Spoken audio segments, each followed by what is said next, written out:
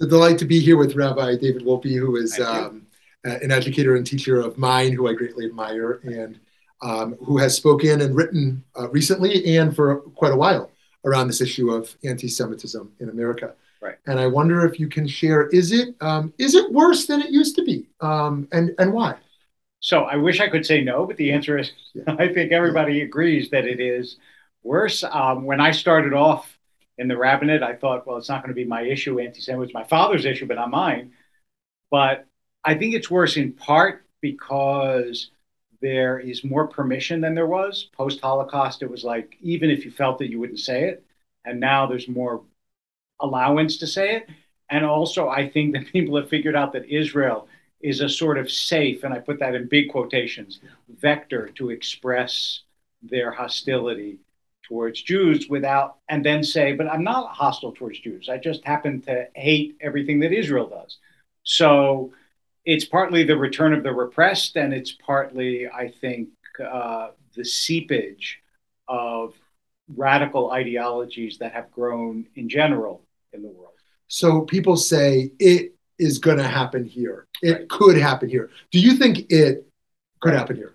I really believe not. I know that I'm a little bit in the minority of Jews who think about this and talk about this, and I'll tell you why. It's not because I think Americans are intrinsically better than anyone else, or that because we have a constitution, because there are constitutions other places, it means nothing. But here's the difference with America and every other place where Jews have lived. There used to be Russians and Jews. There were Germans and Jews. There were Frenchmen and Jews. There were Iranians and Jews. But America is so heterogeneous. There aren't Americans and Jews. There are so many different groups that, yeah, there are some groups that part of whom might be hostile to us, but they're also hostile to each other, and they're intersecting. So I can't imagine an entire society saying all of us are the same, and now we're turning against the Jews. So what do you think was fundamentally different about Germany in the 30s from America today in the 21st century that would make something that atrocious impossible? Or not impossible, but unlikely? First of all, we have many allies, many, many allies.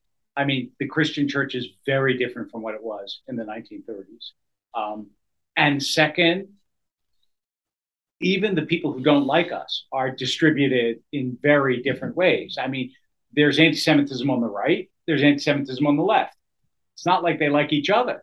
There's not going to be this huge coalition of, and it is still, I think, I sometimes ask Jewish audiences, okay, you're about to be born in America. You don't know who you're going to be.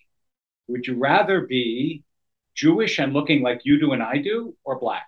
And the truth is, it is still easier, far easier, to be Jewish and looking like we do. And so there are a lot of fault lines in American society.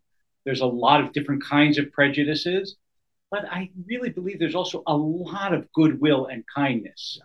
And so I'm by constitution an optimist. So since you brought up the left and the right, what are some of the subtle ways that anti-Semitism is manifest on the left uniquely and on the right uniquely in ways that might not always be detected? Everyone knows what a swastika looks like, right? Whether it's a neo-Nazi on the right or whether it's a form of tattoo on the left or the like. But what are some of the things we need to be addressing within our own camps? So I think, first of all, it's funny when you say within our own camps, we also have to be vigilant in our own camps about what.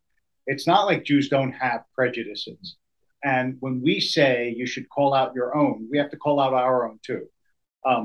But I do think that there is a greater acceptance on the left for the kind of anti-Israel sentiment that is truly anti-Semitic at its core. And there is a greater acceptance on the right of sort of dog whistling people who are like Proud Boys without saying, oh, I approve of Nazism, but without repudiating it. And both of those are really dangerous. Not because it will explode tomorrow into a Holocaust, but because Jews have to recognize there are a lot of terrible things short of a Holocaust. So we really do have to. And so what forms of anti-Israel sentiment would you label as fair game, and what sorts would you label as an anti-Semitic practice? Those things that criticize Israel, first of all, in ways that other countries are never criticized, is one example. And second, those things that criticize Israel in terms of stereotypes that we know are sotto voce anti-Semitic stereotypes. Yes. Like, Israel's influence controls the American Congress, which is just a variation of Jews control the world. And on the right, the anti-intellectual, anti-elitist, anti-globalist are almost always stereotypes that involve, when people start talking about George Soros, they're talking about a Jew. I mean, they can disagree with what Soros does, but the way they criticize Soros is not like the way they criticize, I don't know, Bill Gates. It's a different thing. It's like as if Soros has his, arms and claws around the world. That's anti-Semitic. And do you think the anti-Semitism we're seeing today is isolated as a unique phenomenon or usually intersectional with other forms of hate? I think it's usually intersectional. I mean, I really do. I am a deep believer in that theory that it never ends with the Jews. Never ends. It starts with the Jews, never ends with the Jews. And I also, by the way, as long as we're talking about it, I will tell you my favorite line about anti-Semitism. Every Jew should have a favorite line. So Maurice Samuel, who is a writer and translator, he said, when someone asked him, why don't people like the Jews? He said, no one likes their alarm clock. And so I really do think that the fact, like, we let people know this hatred is coming. They don't want to hear it. But I can't think of a time that a country turned on the Jews when that was it. And nothing else bad happened in that country that was just prejudice against the Jews. You look at Iran as a good example. Maybe the first victim was the Jews, but the second victim was the Iranian people. So last question for you. So what do you think we do about all this? This, in part, which is to talk about it without just screaming you're an anti-Semite. Giving people pay attention to this and this and this. Also, I really think it's important, and I know you do too, to assume ignorance before you assume malice. When someone says something anti-Semitic, first you talk to them about it, because a lot of times people repeat stereotypes that they heard of and they've never really thought about it.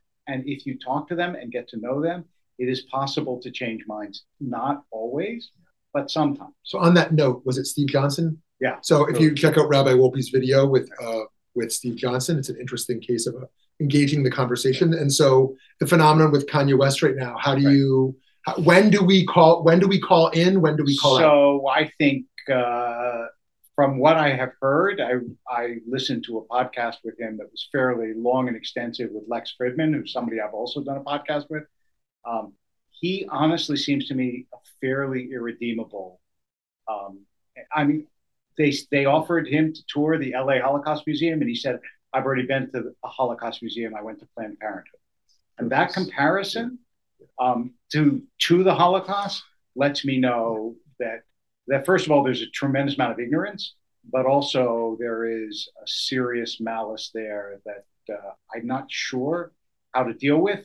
And I don't know how much of it is pure malice and how much of it, frankly, is just imbalance. So, thank you, Rabbi Wolpe. Sure. And friends, check out the great writings and teachings and podcasts of Rabbi Dave Wolpe.